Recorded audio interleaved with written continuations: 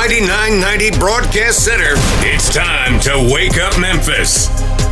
Good morning, Memphis, and welcome to the morning show. It is January 25th, and excited to have you guys on our team as we jump into a very busy morning of news.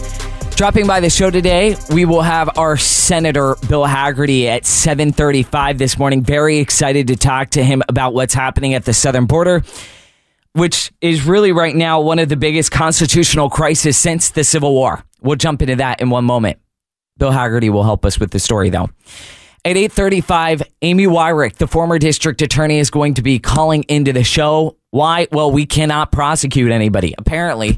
So we're coming from the DA's office, or at least there are over 300 homicide crimes and cases that are pending in the docket right now. And somehow, just somehow, we hired all of these prosecutors and they can't do the freaking job. So why? That's the question. She's going to help us answer it. And then we'll be talking to Justin Johnson in one moment because there's a lot of news coming out of Collierville. You think crime is bad in your neck of the woods? Well, it will always get worse when it goes unchecked. And it came to Collierville just a couple days ago, and it has that community absolutely shaken up. And we'll jump into that story. But I do want to go to our state, and a state that derived its name from our volunteering service. The name Volunteers actually reflects the Tennessee soldiers who came to assist Texans during Texas's 1836 War for Independence. Alamo, might remember the name. We stepped up when they needed help defending their border. We were some of the first.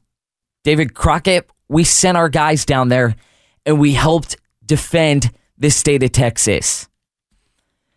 Now, it is not the 1830s, it is the 2000s. It is 2023 or 24, excuse me. And right now, Texas is struggling to defend their border because we've got an administration that refuses to close that southern border. Now, mind you, the president's job is to uphold the Constitution. Any elected official is to uphold their oath of office. And the U.S. Constitution says right in it, go check it out. You probably got one when you graduated. I did. The states have the right to protect their sovereign borders. So you have a state like Texas. They have a massive crisis where every single day, I believe last check, 6 million people coming into our country over the last 3 years. A result of those 6 million people coming into this country, death and destruction. Not all of them. No, I'm not a racist. I just want a country. You can't have a country without laws. They're not upholding the laws of our land. So it goes all the way up to the Supreme Court.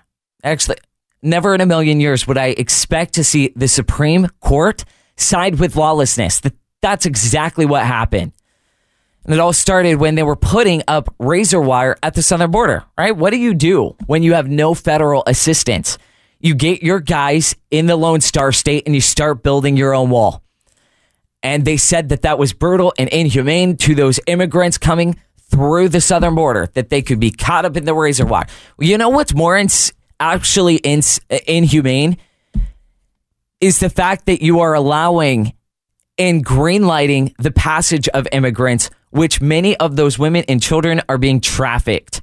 That is what is inhumane. Joe Biden, Democrat Party, even the Republicans, Mitch McConnell. So Texas defies the mandate from the federal government. They defy it, and they should. They're standing strong with their citizens. And they said we're going to keep on building that razor wire wall. What has happened since is pretty remarkable. And I have the statement released by Texas Governor Greg Abbott after they were told that they could not defend their own state. And he said this. Quote, James Madison, Alexander Hamilton, and other visionaries who wrote the U.S. Constitution foresaw that the state should not be left to the mercy of a lawless president who does nothing to stop external threats like cartels smuggling millions of illegal immigrants across that southern border. He also goes on to say that they will continue to do what's right for the Texas people. Since then, we've seen states across the union, Republican states, join Texas's last stand. No, this is not the 1830s. This is their modern day Alamo. Word comes out yesterday. Florida steps up. Ron DeSantis, I'm not a fan, but he's a good governor. And that's exactly what he did. He said, we are going to stand with you, Texas.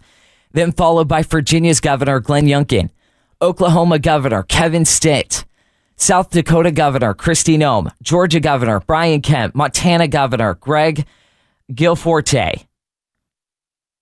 Where is Governor Bill Lee? A state whose history has built literally on defending our friends in Texas, volunteering, our service, and our men. We have sent some National Guards men and women down there before, but we need to send them right now. Not tomorrow, but right now. And he has about 24 hours to do that because pressure on Governor Bill Lee is mounting. You need to call that governor who's chilling in his office right now. 615-741-2001. 615-741-2001. Where are you, Governor Bill Lee? We didn't get our nickname, the volunteer state, for nothing. We did it because we helped our friends in the Lone Star State. I get it's not the 1830s, but it is a crisis and truly could be the brink of a civil war. Todd Starnes, my boss, wrote this. What's happening in Texas is not an issue of a Republican governor disagreeing with the Democrat president. It's a matter of a president who refuses to honor his oath of office and the U.S. Constitution. Todd goes on to accurately and appropriately cite the Constitution, where states have the right to protect their sovereign borders. He goes on and ends with this. If the government refuses to uphold Article 4, Section 4 of the United States Constitution, the states should have the right to peacefully separate from the Union. It's a dangerous time in our country. And screw you, Joe Biden, for doing that to Texas. And that's all I'll say on that. Let's go back to the Mid-South. Justin Johnson joining us from Collierville this morning, and I wanted to jump into a story that has a lot of people very, very worried. You have a woman who is just out and about shopping. She gets home to her house. This happened Tuesday night, just before 11 p.m. Collierville police said the incident happened near Peterson Lake and Nolly Drive. That woman stated that a couple thugs wearing ski masks and were in a white Jeep Cherokee following her to her home. She gets to her house. They jump out of the vehicle. This is a very common thing here. This is not the exception. This is now the rule in a lawless land like Memphis, Tennessee. According to a police report, they demanded her car, but she refused. Good on her. Unfortunately, this happened. Take a listen. Gunshots. If we don't have that, that's all right. We'll get that audio to you one second. It's terrifying audio where these thugs open fire on this poor woman. And yes, she wasn't hurt. Thank God. Justin Johnson joining the show now. Justin, I know a lot of people out in the burbs, the safe part of town, really rattled up by this headline coming out from Collierville Police. Yeah, Ben, it's a really unfortunate situation that, the safe suburb of Collierville that we're having to deal now with this problem. And actually, just to update on the story, just because I've been following Collierville Community Watch, their Facebook group. It was actually her teenage daughter. So imagine that your teenage daughter is followed home, and two thugs in ski masks jump out, try to take her keys. She fought them back. She took off running, and then they shot her car up. So, this is completely unthinkable that, we have to deal with this problem. But, I'm wondering, where are our local elected leaders speaking out on this in Collierville? I mean, we should be hearing from our Shelby County Commissioner, our alderman, and our mayor, basically bulldogging Mayor Paul Young and saying, get your city under control. Mm-hmm. Like, this is affecting everything in the whole Mid-South region. It's because you don't have a police chief that will enable the police officers to do their job, or a district attorney that will keep criminals accountable. It's a really great question. And this is a everyday headline in Memphis proper, Justin, but not in Collierville, because a lot of people in Memphis are exiting the city of Memphis and they're going to places like Collierville. But we should know that we should not be so fortunate or be too arrogant that people in Collierville, Justin, will move to other counties if we don't fix ours. Go ahead. Yeah, and so the problem is that Memphis is so big. They won't necessarily just move to Tipton or Fayette County, because we see that crime follows you anywhere in this Mid-South region. It goes to DeSoto County, it goes to Crittenden County, and it goes to Tipton County. People will totally leave this area and move out of the state away if they don't get a control on this crime in Memphis.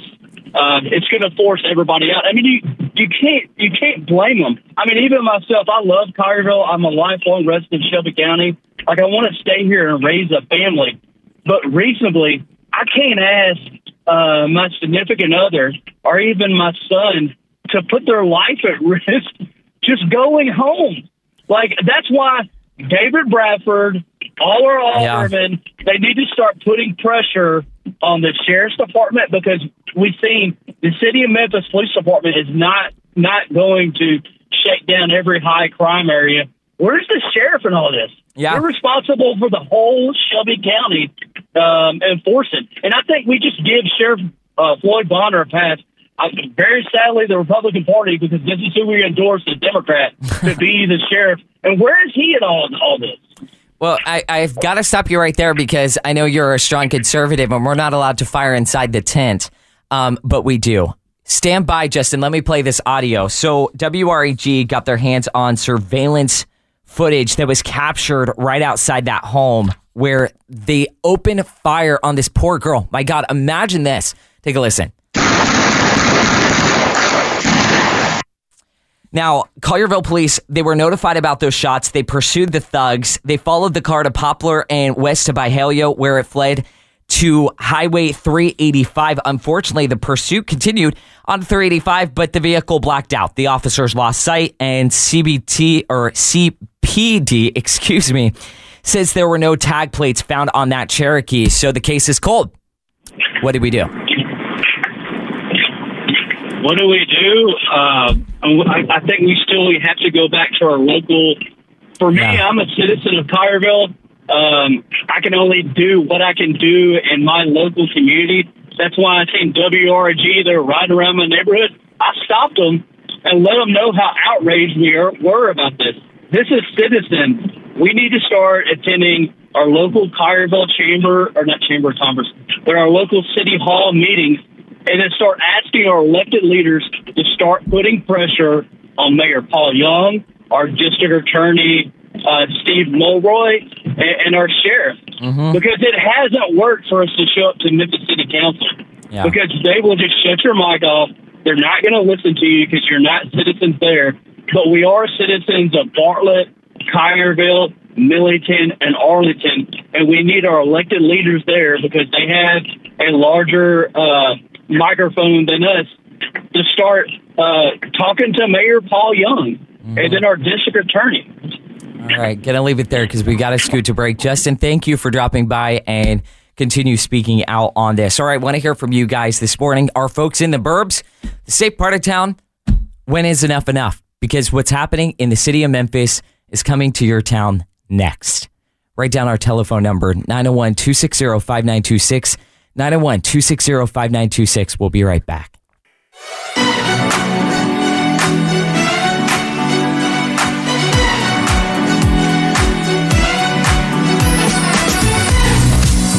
And welcome back to the morning show. So the state of Tennessee has a couple different radical legislators that want to ban paddling and spanking in the classrooms.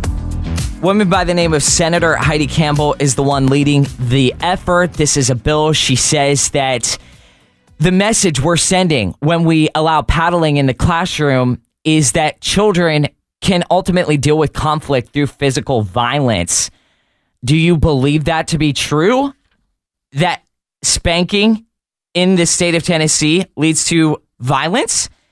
We'll jump into that story in one moment, but a guy in Nashville and in the middle of the state My good friend Steve Gill drops by the show right now. Steve, what say you? She said it's so upsetting that Tennessee is one of the 17 states in the nation to allow spanking and paddling.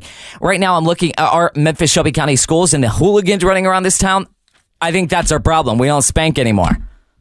Well, we haven't been doing spanking, and we look at the looting and the violence in shopping centers, shopping malls. You look at, again, what's happening in Memphis and Nashville and all over the country.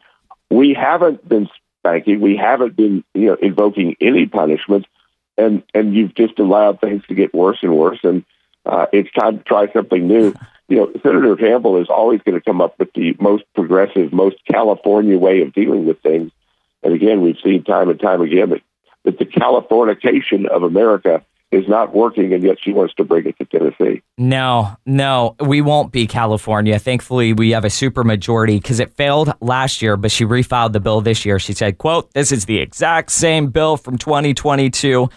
Tennessee law, actually, this is interesting, and then we'll move on. They do allow for corporal punishment. That is the paddle, that is the wooden spatula, for, quote, cause to order to maintain discipline and order within public schools." So we'll be following that. All right, Steve, my friend, let's talk about Bill Lee. Where is the governor? You have all of these states in the union, Republican-led states led by these Republican governors standing with Texas. One of our listeners wrote this in referring to how we got our name in the first place. You got to go back to the Alamo, the 1830s. She cites Davy Crockett and his quote, "Y'all may go to hell. I'm going to Texas to fight." Where is that energy from our governor? Bill Lee has not shown any energy in doing his job the first term, and now that he's a lame duck, he's even less involved and engaged.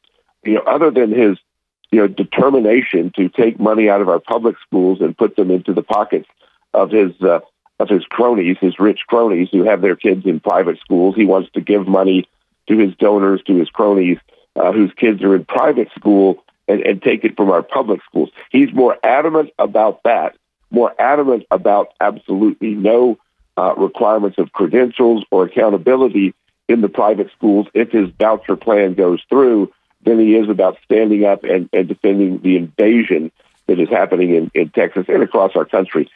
Every state, including Tennessee, is now a border state because we've had illegals being dumped in Tennessee since Joe Biden started flying them into Chattanooga in the middle of the night a couple of years ago. And yet, as usual, Bill Lee is hopelessly silent on this issue. Again, as you point out, while other states are standing up and declaring they'll stand with Texas, Bill Lee won't even stand with Tennessee. Yeah, it's a great point. He's silent, but not all of our delegation is. Tim Burchett, he takes it wherever he goes. This was, I believe, on the Chris Salcedo show on Newsmax yesterday. Take a listen. Whatever else the cartels are putting them into, They don't care about that. All they care about is that these folks are going to be voting. And you're going to say, well, how the heck are they going to vote? They're illegally. Well, mail-in voting, you don't require an ID. And they're pushing that garbage on us. We better wake up. The Republican Party better wake up. I'm not worried about ruining the Republican Party. I'm worried about us not having a nation after this is over with. We've got these people in here from countries, you've seen the videos, and they're not doctored. They're people from foreign countries that hate our guts, that want to destroy us, and don't mind losing their life doing it. I'll get your response to Congressman Tim Burchett. Well, he's exactly right. You look at who's coming across the border, it's overwhelmingly young, military-age males from countries, as Tim points out, that hate us. They're coming from Middle Eastern countries, 28,000 plus, and these are just the ones we're catching, not the ones that are getting away, that are invading our border security. 28,000 from China. You don't leave China as a military-age young male without the permission of the Communist Party, without the permission of President Xi, and yet they're pouring across our border. What kind of mischief do they intend to sow here? What kind of terrorist attacks are we going to see in the near future from those that are coming from these terrorist countries? And yet, again, the Biden administration continues to lie. Joe Biden says our border is not open, or is not closed. Our Homeland Security Chief, Mayorkas, is saying, the border is closed. Even the president acknowledges that that's not true. Mayorkas has lied under oath to Congress in his pastime for him to be impeached. And again, when you look at the damage that will be done, that the first terror attack with these thousands, hundreds of thousands that have come from these terrorist-supporting countries, we're going to pay a price. Mm-hmm. And the blood is going to be on Joe Biden's hands. Yeah. All right. I'll reiterate your question this morning and throw it out to our listeners. Where is our governor? Governor Bill Lee. Steve, thank you for dropping by. We're going to be talking to Bill Hagerty in just one moment and continue this conversation. As always, spot on. Enjoy your weekend, all right? You guys too. Have a good one. At least it won't be snowing this weekend. Yeah, I'm counting my blessings about that. All right, taking your calls and comments this morning. KWAMradio.com is our website. Someone asked me the other day, they said, in my neck of the woods, my zip code, I'm struggling to get the FM. And I said, okay, I understand that. Download our app. Push people to the app. And we've seen more app downloads recently. Our streaming service on our website, KWAMradio.com, is through the roof right now. So a couple different ways to catch all of our programs. Obviously, yes, you can listen on the radio, FM 107.9, also AM 990, but you can download that app wherever you get your apps, Google Play Store, Apple App Store, or stream the show live on our website, KWAMradio.com. All right, going to take a break. We have more on the other side. We'll also be asking you about the corporal punishment. Do we get away with it? Because I'd love to hear from our parents this morning. Or anybody who has been the victim of paddling, like yours truly. I mean, I turned out, some would disagree with that, but I'm not running around looting Memphis stores, am I? 901-260-5926. We'll be right back. Check out the weather anytime at Mighty990.com.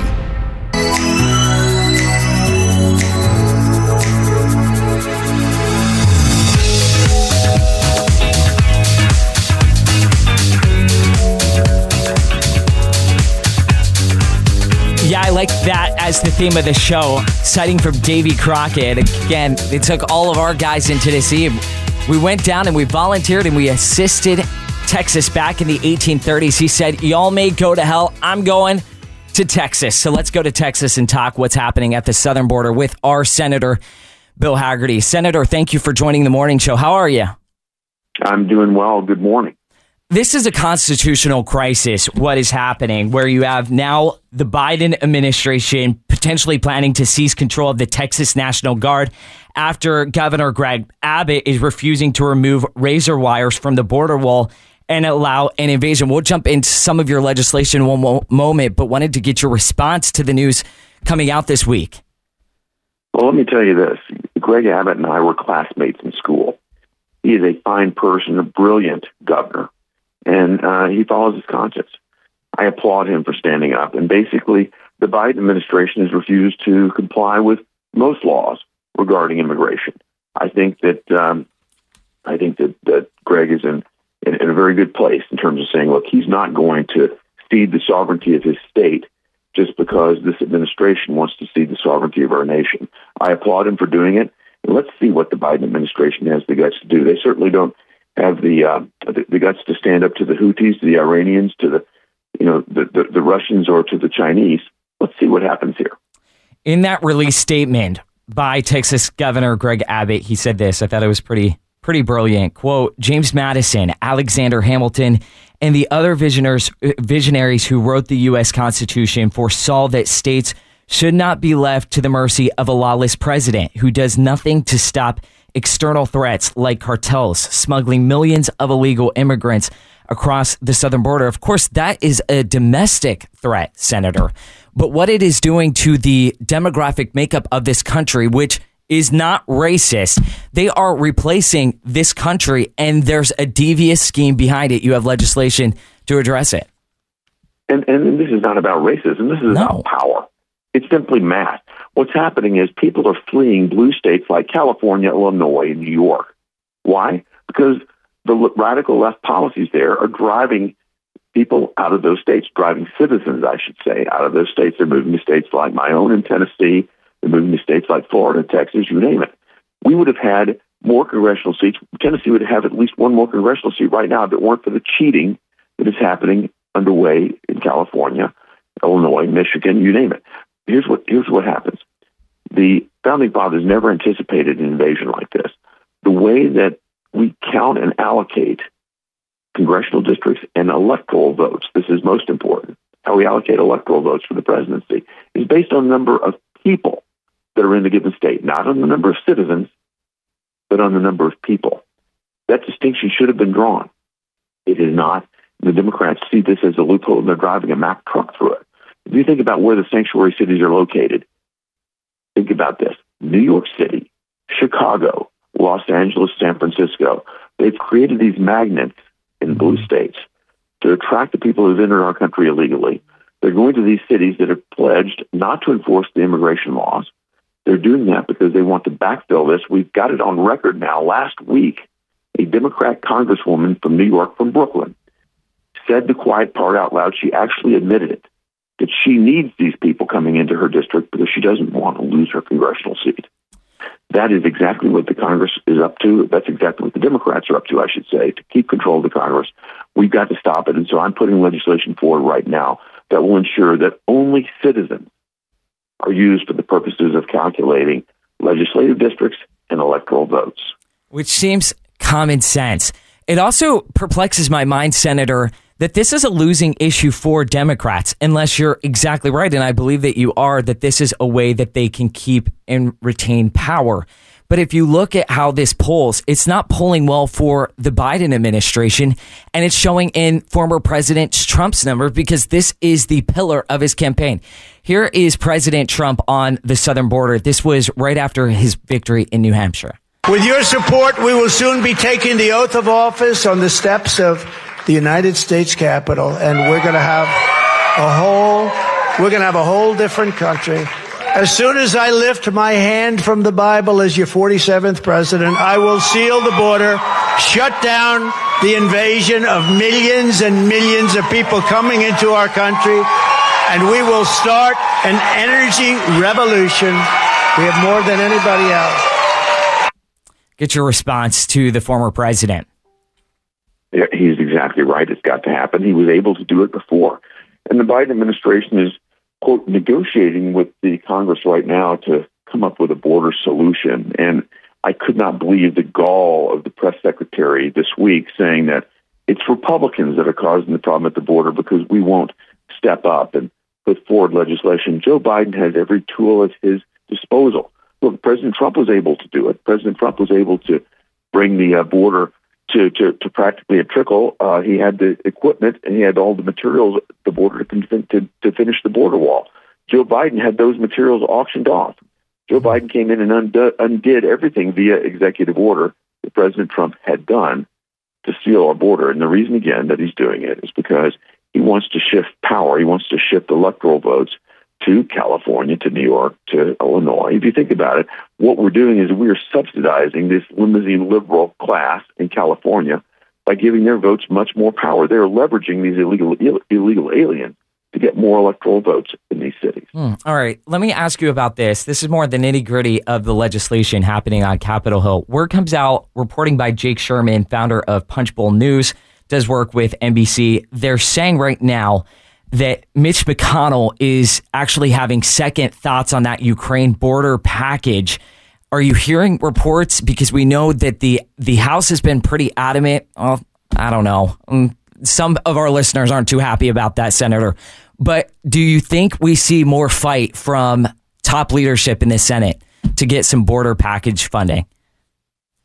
Well, funding is not what we need for the border. What we need is actually implementation of the laws that are on the books. Mm-hmm. We don't need more funding for the border because what Joe Biden has come forward and asked for is more resources to process people into this country more rapidly. What we need is law enforcement at the border. The Biden administration has put forward at least proposed language that would allow them to repurpose the entirety of ICE's budget. ICE is the only immigration service that we have that enforces the border and can deport people. They want the permission to reprogram. That's Washington speak for basically reversing their budget and turning them into a resettlement agency. We don't need that. I think that Senator McConnell has probably had a chance to look at this proposal and realize that the Biden administration is not at all serious. And if we're going to tie these things together, we need to get some real results. They've been negotiating, quote unquote, for months, and we've seen no text. We've seen nothing of any substance that, to me, would say we should enter into a deal with the Democrats on this. I think what we're going to wind up doing is blowing this thing apart and dealing with issues like Taiwan, like Ukraine, like everything else that we're coming up with one by one. That makes a lot more sense to me than pushing it all together into some massive supplemental budget deal that gets slammed through in the middle of the night. Appreciate that clarification. U.S. Senator Bill Haggerty from the Volunteer State on our phone line. Last question. So I guess the Democrats think expensive grocery, high inflation rates, and low home sales equal a good economy. The president was out there stumping on Bidenomics yesterday and said, people are worried about the economy, but it's changing for the good. Cut 7. We're fundamentally changing the economy of this country, and everybody's getting a little worried about it. We're fundamentally changing the economy, and people are worried about it. For good reason or for no? Listen, the only reason he's fundamentally changing it is because the Federal Reserve has been pumping so much stimulus into the economy. But the way it works is the rich get richer. That's how it works. He's not helping the average Joe at all. If you look at the inflation rate since Joe Biden has come into office, it's far exceeded wage increases. The average American is much poorer today, thanks to Joe Biden. What he's looking at is the same numbers that the limousine liberal supporters that he deals with look at. They're all feeling good because their stock values are up. The stock market looks good, but that's not the real America. That's not the America that most Tennesseans live in, that I deal with. And if you look at the real America, what we've seen is that the cost of gas, the cost of food, every input that we have to buy has gone up far more than the wages have gone up to deal with it. So we are feeling poor as Americans while Joe Biden is sitting there basically saying, let them eat cake. Wow. All right, going to leave it there. Senator, thank you for dropping by. Have a great day and keep on fighting for us back in the volunteer stand. Absolutely. Thank you. All right. Going to leave it there. But first, let's take a quick phone call. Latasha calling in from Memphis. And as our call screener gathered some information, this goes to a conversation we just had about corporal punishment. I never knew that was a word. I always knew it as paddling. And I knew it very intimately because I got a lot of spankings growing up. Latasha, the Senate and one state senator is saying we've got to ban it once and for all. What's your take on the paddling controversy? Yeah, the blue door. Yeah, go down there. We'll get her back on and take a break and have that on the other side. Dylan, connect with Latasha because I know a lot of people have strong thoughts about corporal punishment. Again, they say it is unusual and cruel to spank a child, and it will ultimately play out in their adult years, and they will end up in therapy, and the therapy will be racked up to get through the trauma of being spanked. Now, I will say, I was spanked until I wasn't spanked. I got my last spanking at age 13. And some would say that's pretty low, or that's a pretty young age to no longer get spankings. Well, because my parents quickly realized that pain was not it for me. It didn't bother me. If I had an option to either have timeout or a spanking, I would always opt for the spanking. I wanted to hang out with my friends. So we go ahead and we got Latasha. All right, let's ask her. Latasha, are the spankings too cruel for students these days? Are they built different than maybe how you were or I was? What's your take on it? I really believe that it goes household to household, if that makes sense. Sure. Each family is different because I know for me, my mom used to tear into us, right? Even some of my family members would be like, we think that's kind of borderline abusive, right? Yeah. But I know that we were hard-headed. I have to say that. I could get a whooping, and if I thought I was going to get away with something, I would try it again, right? But it got to a point. But I'm going to say this. I've never committed a crime, right? No. Me and my sister we're good people, right? Yeah. And even though my mom, she spanked both of us. I'm not joking. She never, if we were in the wrong, that's what she did. But I'm going to say this. Did she use a paddle? Did she use a belt? Or was Absolutely. it a what? Let me tell you this. She used a belt. You're kidding. There's a weeping willow tree in our yards and times. Latasha. Yeah. For real. So let me tell you, she would get a switch. And because me and my sister would run, right? Yeah. Up here. She was older than we would run. So the one thing about a weeping willow switch, and I don't mean to sound, I hope everybody, I'm not It wasn't as bad as what it sounds like. A weeping willow switch is long, and it's very slim. If you've ever seen a weeping willow, those little branches, like the little, let me not say branch, the switch, she would whack. I mean, if we're running, it's still going to catch our leg. You see what I'm saying? So what does Mom Latasha do now that you're a mom? That's what I was going to tell you. Okay. So I have two girls. And I promise you, I learned from my mistakes. And I learned, like, listen, my mom did this. What could I have done that, that would have helped me? I don't want, let me say this. I probably take my children maybe once. And let me say this, I have a 23-year-old and I have a 19-year-old. Never got into trouble. Love God. I promise you, I don't know what, it was God. It had, you know what I'm saying? Mm-hmm. It had to be, because I never had to spank them. I never did. Wow. I felt like I talked to them and I let them know, listen, there are consequences. Mm-hmm. And I think when I was younger, those spankings helped us realize, listen, if you do something, there are consequences and you're going to have to live with them one way or another. Sure, when we got older, the whooping stopped working, but then she started taking things away from us. So it's not something that you can just use at every age. I don't believe that. It's foundational as well. There's tiers or there's levels to everything. You can't whoop a teenager. I don't believe that. Yeah. They're mentally stronger. You're going to have to incorporate something else. You should have caught them when they were younger and they knew, okay, that little tapping on my hand or my butt means no. Yeah. Yeah. All right, Latasha, gonna have to leave it there, but the proof is in the pudding. It worked for your daughters. So I like the answer you brought to the morning show. Latasha, have a great day, all right? Thanks for calling in. Don't be a stranger. Absolutely. Bye-bye. All right, 901-260-5926. Is it too cruel? Or did you get spanked to turn out well like Latasha and myself did? The Mighty 990, 107.9 FM, 990 AM, KWAM.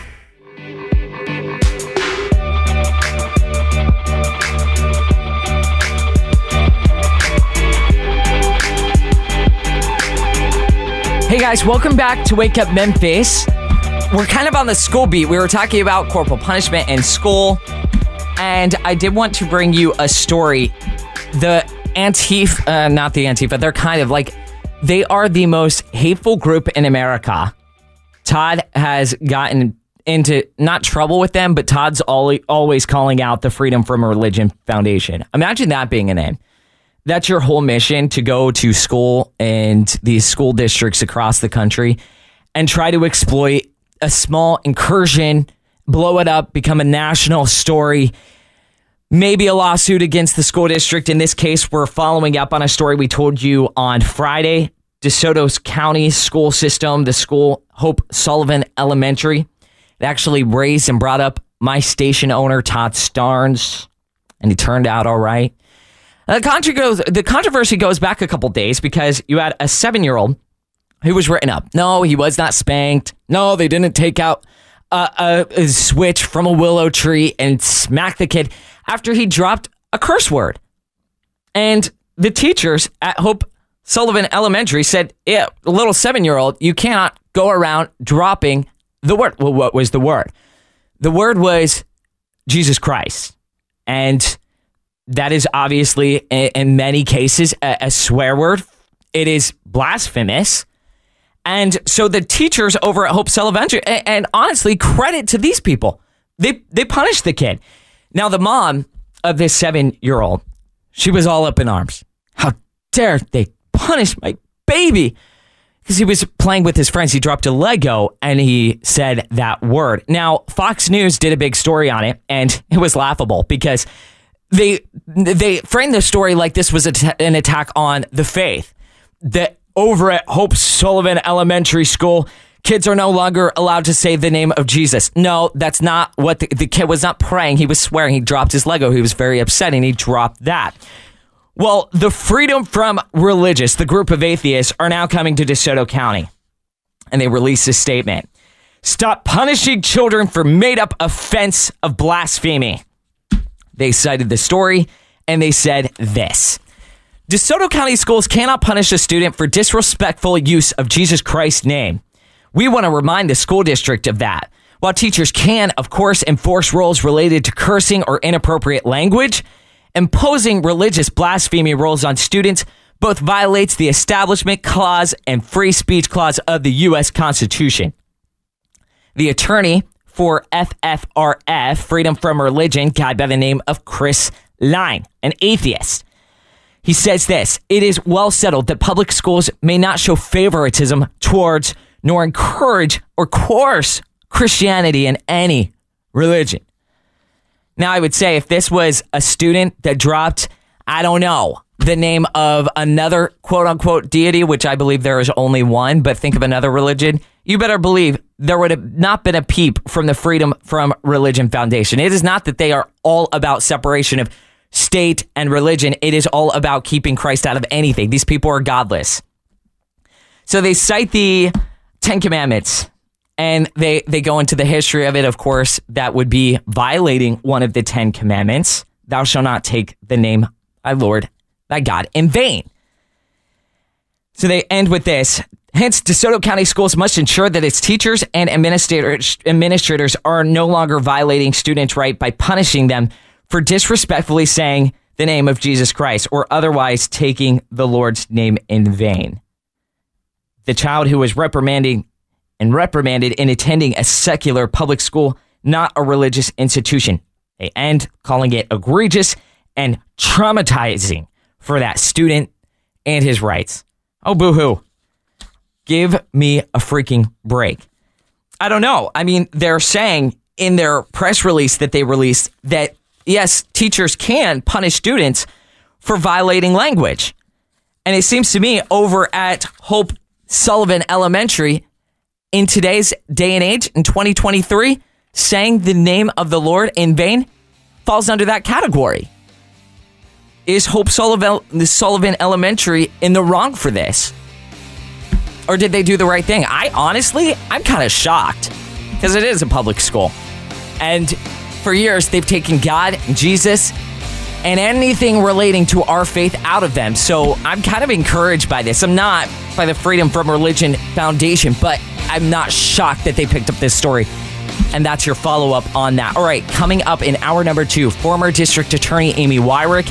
Also, we broke a story yesterday that has me kind of chuckling because your comments on it is laughable. So the DA, the current guy, the radical, he comes out with his list of priorities and accomplishment of the last year, and topping the list, not stopping crime, hiring more black prosecutors in his office because you guys, that stops Memphis crime. We'll have that story on the other side. Don't go. Live from the Mighty 990 Broadcast Center, it's time to Wake Up Memphis. And this just in, news breaking from the governor's office. Welcome back to the morning show. Of course, we started hour number 1 of the program calling on Governor Bill Lee to step up and join all of these other Republican states that are standing with Texas, which is right now under siege because the Biden administration is not protecting this country. We'll jump into the story and give you more details, but that's it in a nutshell. Texas wants to defend their people, and the Biden administration using the laws of the highest court in our country, the U.S. Supreme Court, came out and said, no, it's unconstitutional. Texas, it's wrong and brutal and inhumane to put up barbed wire, a razor wire, construct something to prevent this influx of mass illegal immigration. You guys must have picked up the phone and called the governor because we sent out that phone number, and I'll do it again because I do think it is important that you know and have direct access to the governor's mansion. It's 615-741-2001. That number again, 615-741-2001. We asked him to act like David Crockett and get his butt down to Texas and stand with them like we did back in the 1830s. He's released this. So he must have been listening to Wake Up Memphis. I mean, genuinely. The federal government, Bill Lee writes, their failure to secure our nation's southern border is jeopardizing the safety of all Americans. Tennessee has always stood with Texas, and we always will. That's it. We got something from Bill Lee. It's more than most. Is it going to be enough? Is he going to send our National Guardsmen and women to help Texas, the Lone Star State? That would be very interesting to watch and see if we do that. We must, because as both Senator Bill Hagerty and political contributor Steve Gill in the last hour pointed out, that it is not just Texas under attack, it is us here in the volunteer state as well. We know they are busing in illegals by the masses to every state in this country. So what do we do about it? And I'm so proud of Texas for holding the line, doubling down on their effort to secure their border. Is that enough? Is it a strong statement for Bill Lee? No, I would say it's milquetoast. I would say if we were ranking it on the coffee scale, it's how Dylan drinks his coffee over there. Lots of milk and cream and sugar. Not at all. It's not black. Real men drink their coffee black. And apparently don't take baths. And they don't take baths. According to you. And they issue really strong statements on the southern border. Yeah. They say, we're going to go down there, we're going to pull our Davy Crockett's out, and we're going to defend. We don't even need Texas to defend themselves because we're the freaking volunteer state, and that's what we do. We help our friends out. So I'm probably going to get into trouble about that. Men can drink creamy coffee, I guess. I just think it's rather weak. Okay, so as I said, the district attorney released this long report, and I'm going to spare you because it's the annual report, a 1-year review from September 2022 to September 2023. They just released it. He had a big press conference. I thought, okay, so what did this guy do? How bad did he destroy our city? So I'm like looking down through his priorities and his accomplishments. And coming in right at the top is staff diversity. And okay, it's this guy. And we're pandering once again. And he made it very clear on our morning show back in 2023 when he ran against Amy Wyrick, the incumbent, who is actually going to be on our program this morning at 8:35. And he said, Amy Wyrick is a racist because she hires more white people than black people. And that is wrong. And that is making Memphis more dangerous as opposed to less dangerous. So when I become the next top prosecutor in Shelby County, my first executive order is going to hire black people. Okay. What about the Island Pacific, the Pacific people in our city? What about what about our Asian population here? Do they not get jobs? Are you stumping those people? Because I know there are very competent Asian prosecutors, but now we're going to just hire black people. So here's what he said. We've hired over 85 new employees, including 4 new prosecutors. Among staff, persons of color increased by 10%, from 30% to 40%. Among prosecutors, the increase was by a third, from 15% to 20%. The number of attorney supervisors of color, I didn't even know that was a thing. We went from people of color to supervisors of color, has doubled.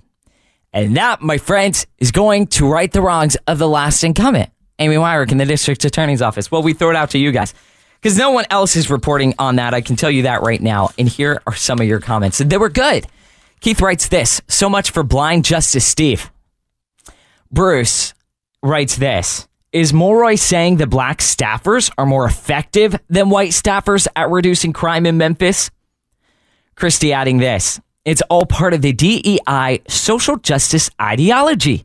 The only consideration for any job should be who is the most qualified to do that job. Lori says this, it doesn't matter who is qualified, only the color of your skin.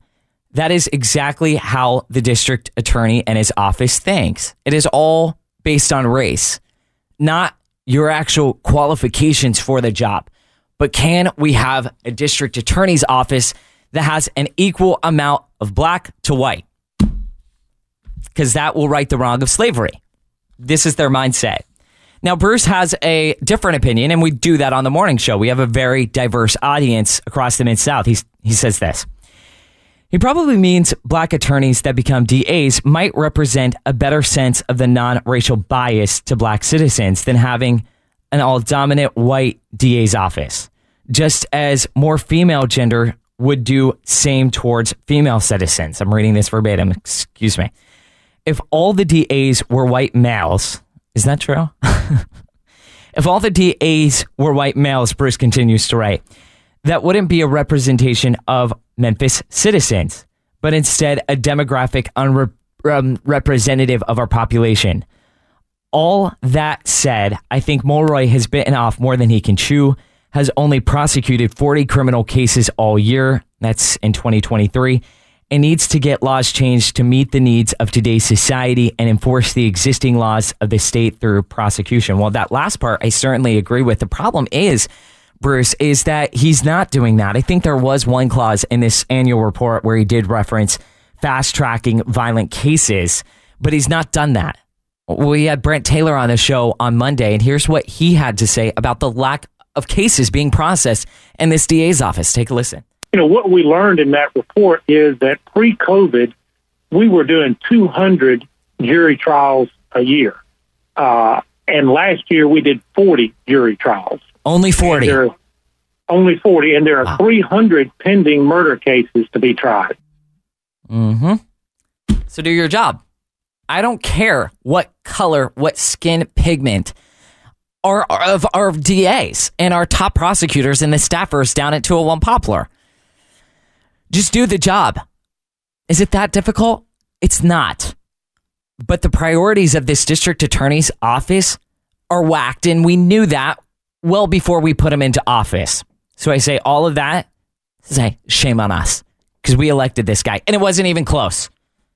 That's a shame. Speaking of elections, let's check in on the 2024 Republican primary. Nikki Haley vowing she will not be bowing out of any primary, even though her shot at becoming the eventual nominee is looking glim and more gloomy by the day. Here's her at a campaign stop. Her now order to the former president, her contender, is that he debate her. And here is what that sounded like. Cut one. Trump claims he'd do better than me in one of those tests. Maybe he would, maybe he wouldn't.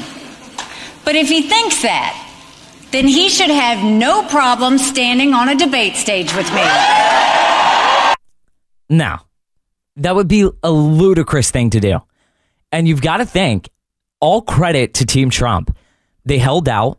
I mean, there's no question that the former president loves a stage and loves a nationally televised audience. And I don't know the president, but I can imagine an indoor conversation down at Mar-a-Lago. Let me do the debate. These people are incompetent. They're talking heads. Nikki Haley, there's not one original thought up in her brain. That's why he deemed her bird brain. I'm not saying that, but she's a bird brain. But they said, no, you're running for the general. You are kind of the incumbent in this race. Though you're not, you are the incumbent, and we're going to strategize like you are one. So to get up on a debate stage with bird brain Nikki Haley would be to legitimize her as an actual contestant in this primary. And she's not. I mean, her last stop was New Hampshire. I guess she's going on to South Carolina, where he's beating her in her own home state where she was the governor at for years. I think last check was like 25%. It's bad. She's not even on the ballot in Nevada, which is going to be next in our primary system.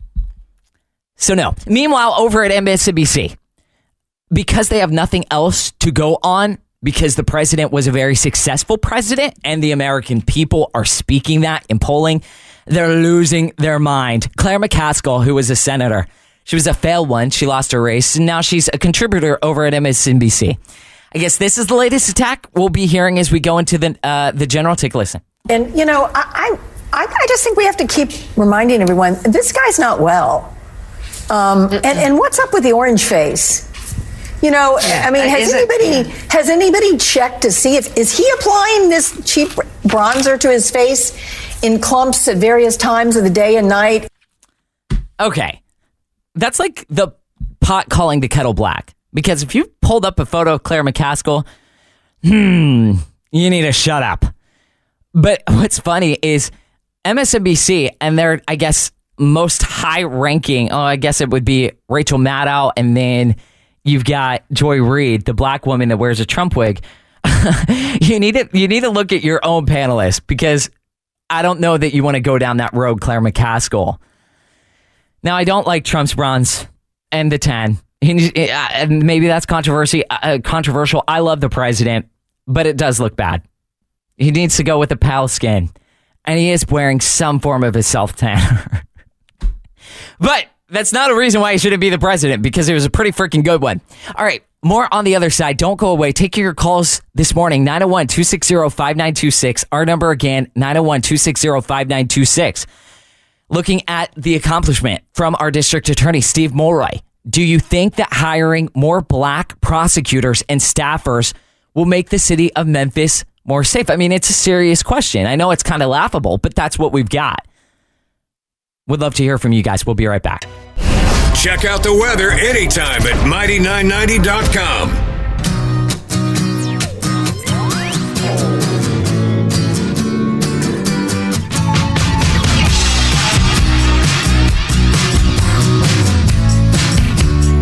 Hey, good morning, guys. I held off on this story yesterday because it was a difficult one to get through, not for any reason other than it's a lot of information and a lot of audio. And it's the controversy surrounding Kari Lake, where the Arizona Republican Party and the folks back east, as you'll hear in 1 second, referring to the Beltway, those in power, the elites, the swamp, the machine, literally tried to bribe Kari Lake not to run for Senate. And there's leaked audio by Arizona GOP chair Jeff DeWitt. That's who you'll hear. And Kari Lake, back in CPAC of 2023, had addressed this, but didn't fill in much information. We didn't know about this leaked audio. It's 9 minutes long. We went through and spliced some of it up, but she explains it better than I will during her speech back in 2023. I want you to take a listen to this, and then we'll jump into the fallout. What can we do? I'm not willing to accept that. Real quick, let me jump in here real quick. That is the leaked audio. Here is her at CPAC explaining that this was happening and she resisted it. Take a listen. Cut 3. Who told Jeff DeWitt to bribe me? I don't know. I wish I did know. As a matter of fact, I've thought about it many a day since then, and I've laid awake at night wondering who it could have been, what group, what person. But isn't it sad that you could literally, for 24 hours, think about it, wonder, guess, and that our government is so corrupt. Washington, D.C., the people back east, as he said, is so corrupt that you could literally probably come up with a list of about 400 or 500 people and groups that are behind this. And that's the sad thing. And this is why I am getting into politics. I'm in politics. This is why President Trump is in politics, because we want to make sure that we root out that kind of corruption.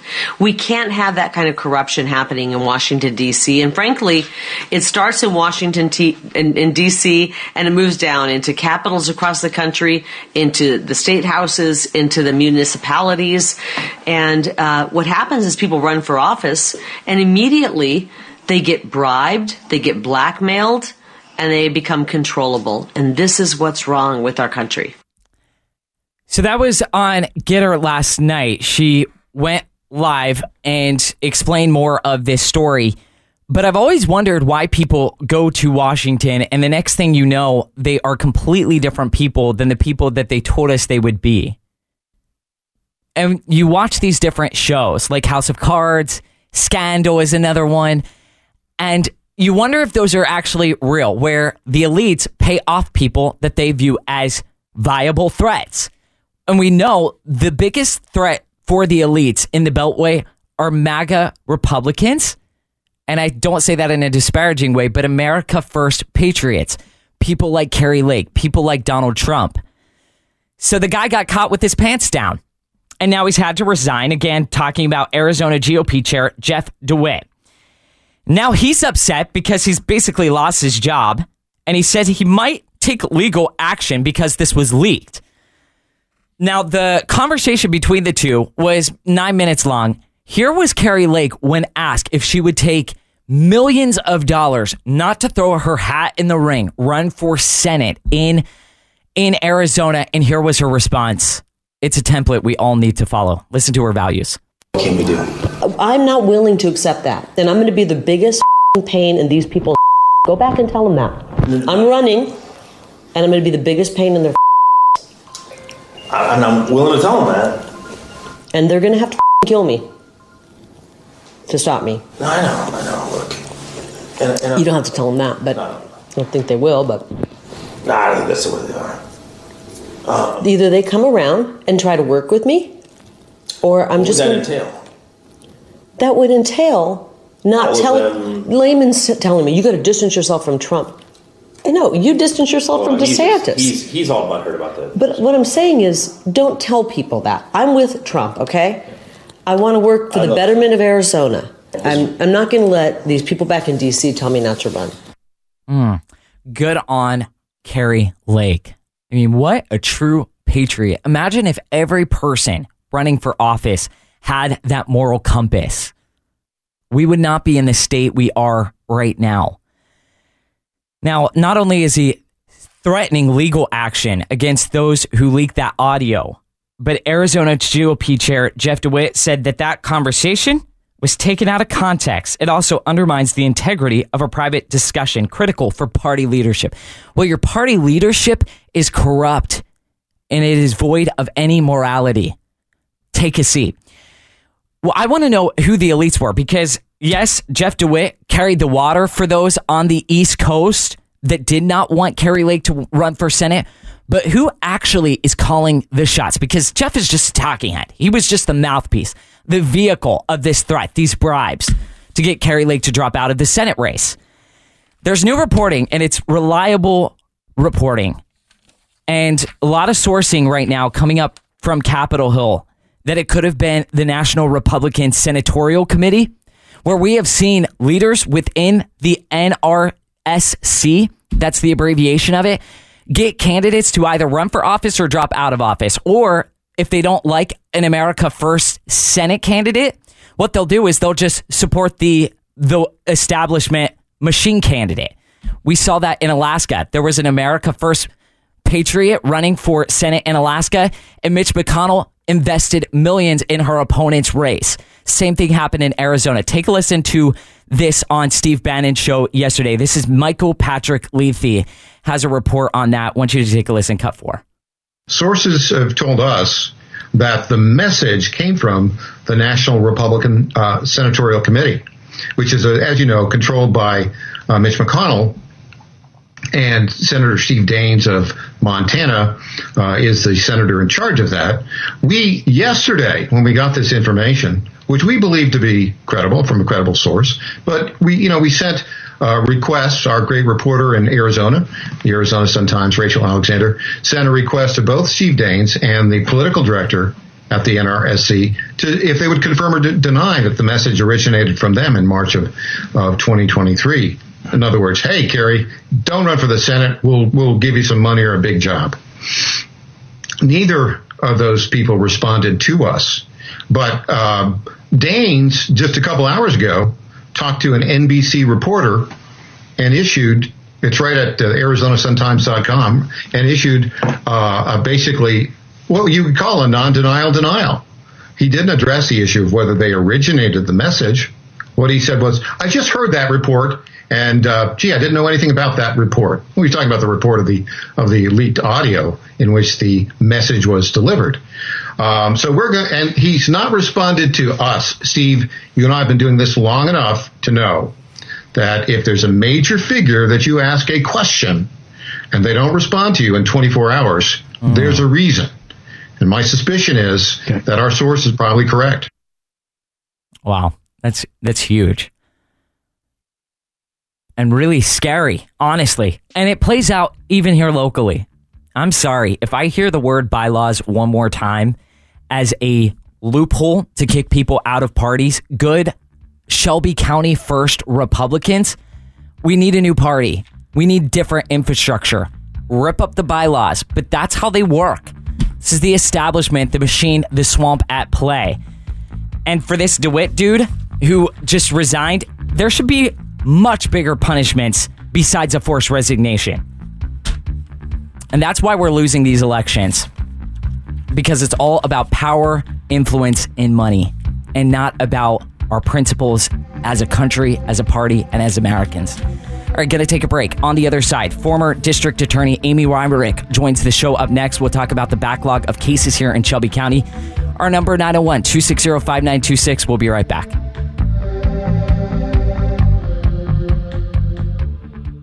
is the Mid-South's conservative blowtorch, the Mighty 990 KWAM.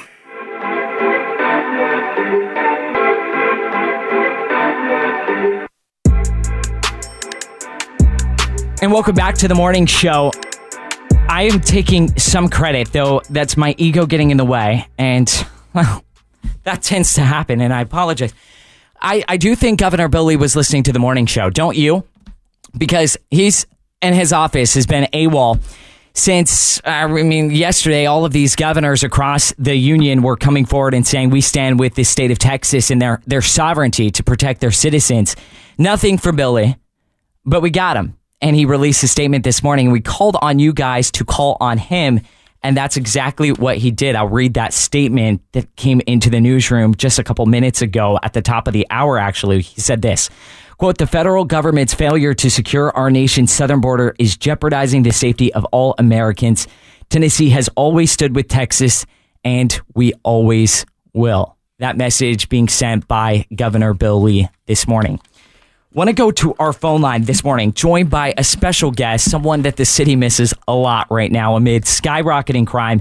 That is Amy Wyrick, special counsel for the 25th Judicial District Attorney General's Office. She's the district's top prosecutor over there. Mrs. Wyrick, thank you for joining us on the program. It's been a second. Are you well? I'm doing great. How are you guys?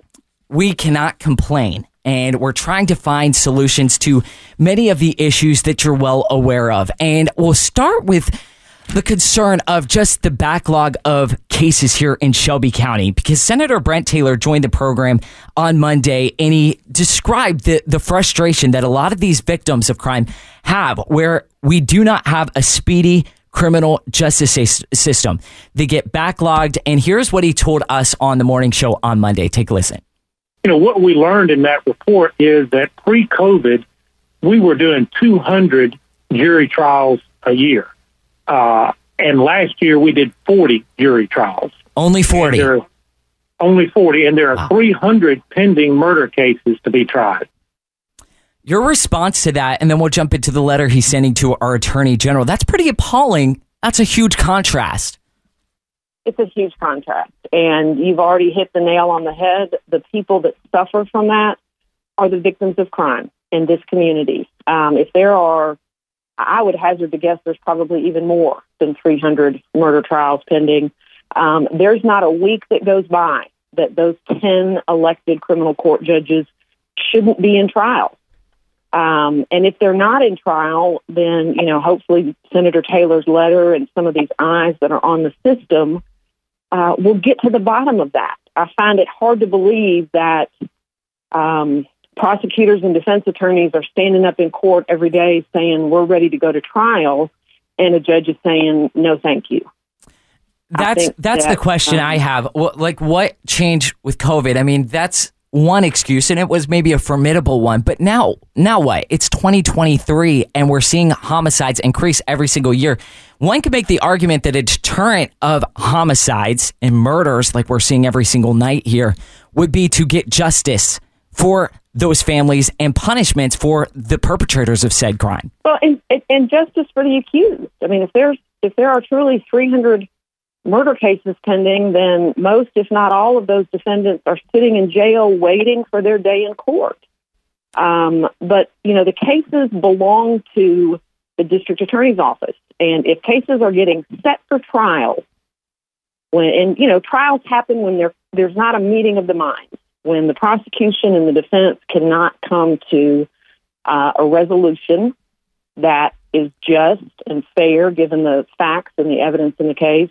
If a case is set for trial and everybody's ready and the judge is missing in action or just not in the mood to try it, that's one thing. But if cases are being dismissed by the prosecutors, if cases are being lowballed and moved off the docket, that's a totally different conversation. And, I've been a prosecutor a long time, and I've certainly had judges over the course of my career when we've tried to settle cases say, I'm not going to accept that offer. So if the judges are being presented with resolutions on cases that shock their conscience, there's something they can do. If defense attorneys and prosecutors are not ready for trial, and that's why cases aren't going. There's a lot that the judges can do. You don't really see these issues, certainly not in the 25th Judicial District. The elected judges there, if they tell you you're going to trial, you're going to trial. Mm-hmm. And there are dates set, and there are motion hearing dates, and there are firm dates on the calendar that everyone understands and respects. And again, that's all at the feet of the judges.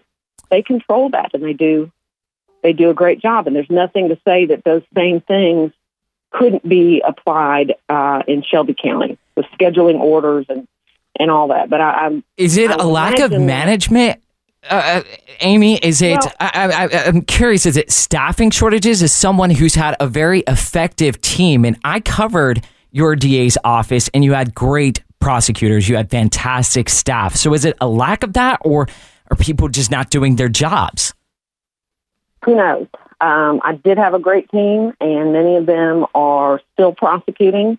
Not all of them still in Shelby County, but scattered throughout the state and fighting for victims of crime. But, the judges are elected. They're elected by the people to do a job. Mm-hmm. And again, if the prosecutors and the defense attorneys are trying desperately every day to get cases tried and the judges are out to lunch, that's one thing. And that's something that, the people should be screaming from the rooftops of the buildings. Mm-hmm. But if there's no cases for the judges to try because prosecutors aren't ready, defense attorneys aren't ready, or cases are being dismissed by the prosecution, that's a different conversation. But at the end of the day, the victims of these crimes suffer and the community pays the price. Amy Wyrick, Special Counsel for the 25th Judicial District Attorney General Office, on our phone lines this morning. Here's the template that we need, because you have a former criminal defense attorney who was elected as the top prosecutor for Clay, Craighead, Crittenden, Green over in Arkansas, that West Memphis area. Lady by the name of Sonia Hagood. She's the prosecuting attorney for Arkansas's 2nd Judicial District. Her office, with much less resources than ours in Shelby County, won 4 first-degree murder convictions in one day. Think of that. Take a listen to this audio. We'll get your response. I hope it sends the message, don't come here, because we're ready to go. And I want those people who want to commit crimes in my district to know that if I prep that case for trial, you're not getting a plea deal on the last day. It's going to trial, and the community is going to decide what your punishment is. Memphis is all along the border of my district is designated as high drug trafficking areas. With that comes a lot of gun violence, gang violence, and things like that. But for whatever reason, we got left out. Your response? That's great, and that's what DA's offices are designed to do. Obviously, we can't try every case that happens in Shelby County. The volume is too large, and the system would come to a screeching halt. However, it is the job of the prosecutor, no matter if they work in a small office, medium-sized, or large office, to be that last line of defense, to be that person that says, no, I'm not going to give you the time-served offer or the probation offer or the sweetheart deal that you want, because you have victimized too many people, you have wreaked too much havoc in our community, and it's time for the community to have a say in what should happen to you. And that's what juries are. Mm-hmm. That's what jury trials are. It's an opportunity for the men and women of Shelby County to listen to a case, and they make the decision on what should happen to an offender. But we don't get to that point until and unless you've got a prosecutor ready, willing, and able to stand up and be that line in the sand. There's clearly a conflict between the State House and our district attorney's office, and Senator Brent Taylor would be the guy leading the resistance. And he's proposing 4 different bail bills that would do the following. I'm not going to get into all of them, but it was something that was run against you, that they were going to remove the bail system, and they were going to have a cashless bail system. Well, his legislation would remove financial status from bail consideration, and on and on and on. What does a city that is dealing with a cashless bail system ultimately look like as we're launched into this program? Cities that have done away with bail? Yes. it is not working very well. Those are the cities that we see in the headlines, and I fear that it's just a matter of time before Memphis is one of the cities listed in that list. But there needs to be accountability, period, end of story, for everyone who breaks the law. What that accountability looks like varies according to the stage of the proceeding.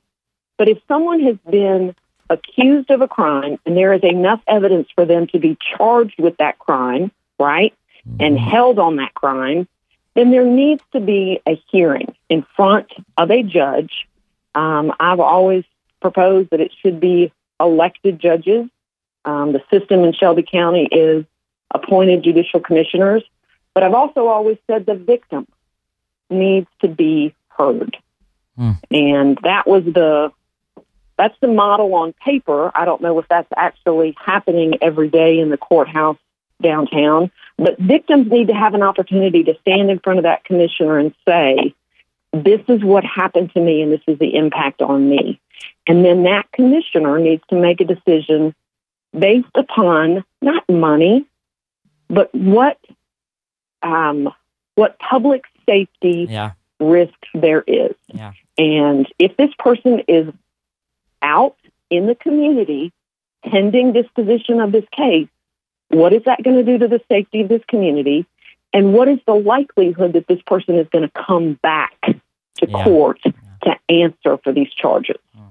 You know, that's a factor that is part of bail consideration. Are you going to come back so that we can have a meaningful disposition of this case? But if everybody's out in the community, then you've got more opportunity for crime to occur and a higher likelihood of cases just, wasting away in the netherworld. In the docket.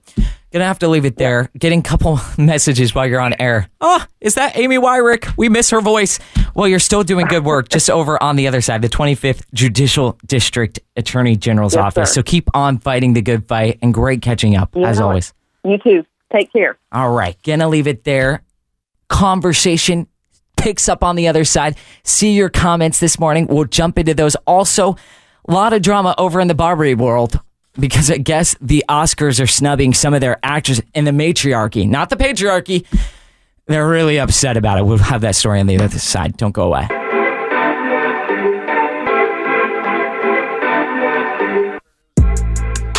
And welcome back to the morning show. No, I'm not going to spend a amount of time on Barbie. Believe me, it's just really funny to see so much drama in the matriarchy world. We always talk about the patriarchy. Well, the women of America are very upset that you've got a couple different female actors. Margot Robbie, she was the Barbie in the Barbie movie, and then the director of the film, Greta Gerwig, were snubbed. And as people described it, it will be a snub that will be remembered for the rest of time. I disagree with that, but let's first get to some of your comments. Amy writing in this morning on the Texas border crisis. Texas is the only state that can secede from the United States. Why Texas is allowed to fly a flag with the USA flag, level flags.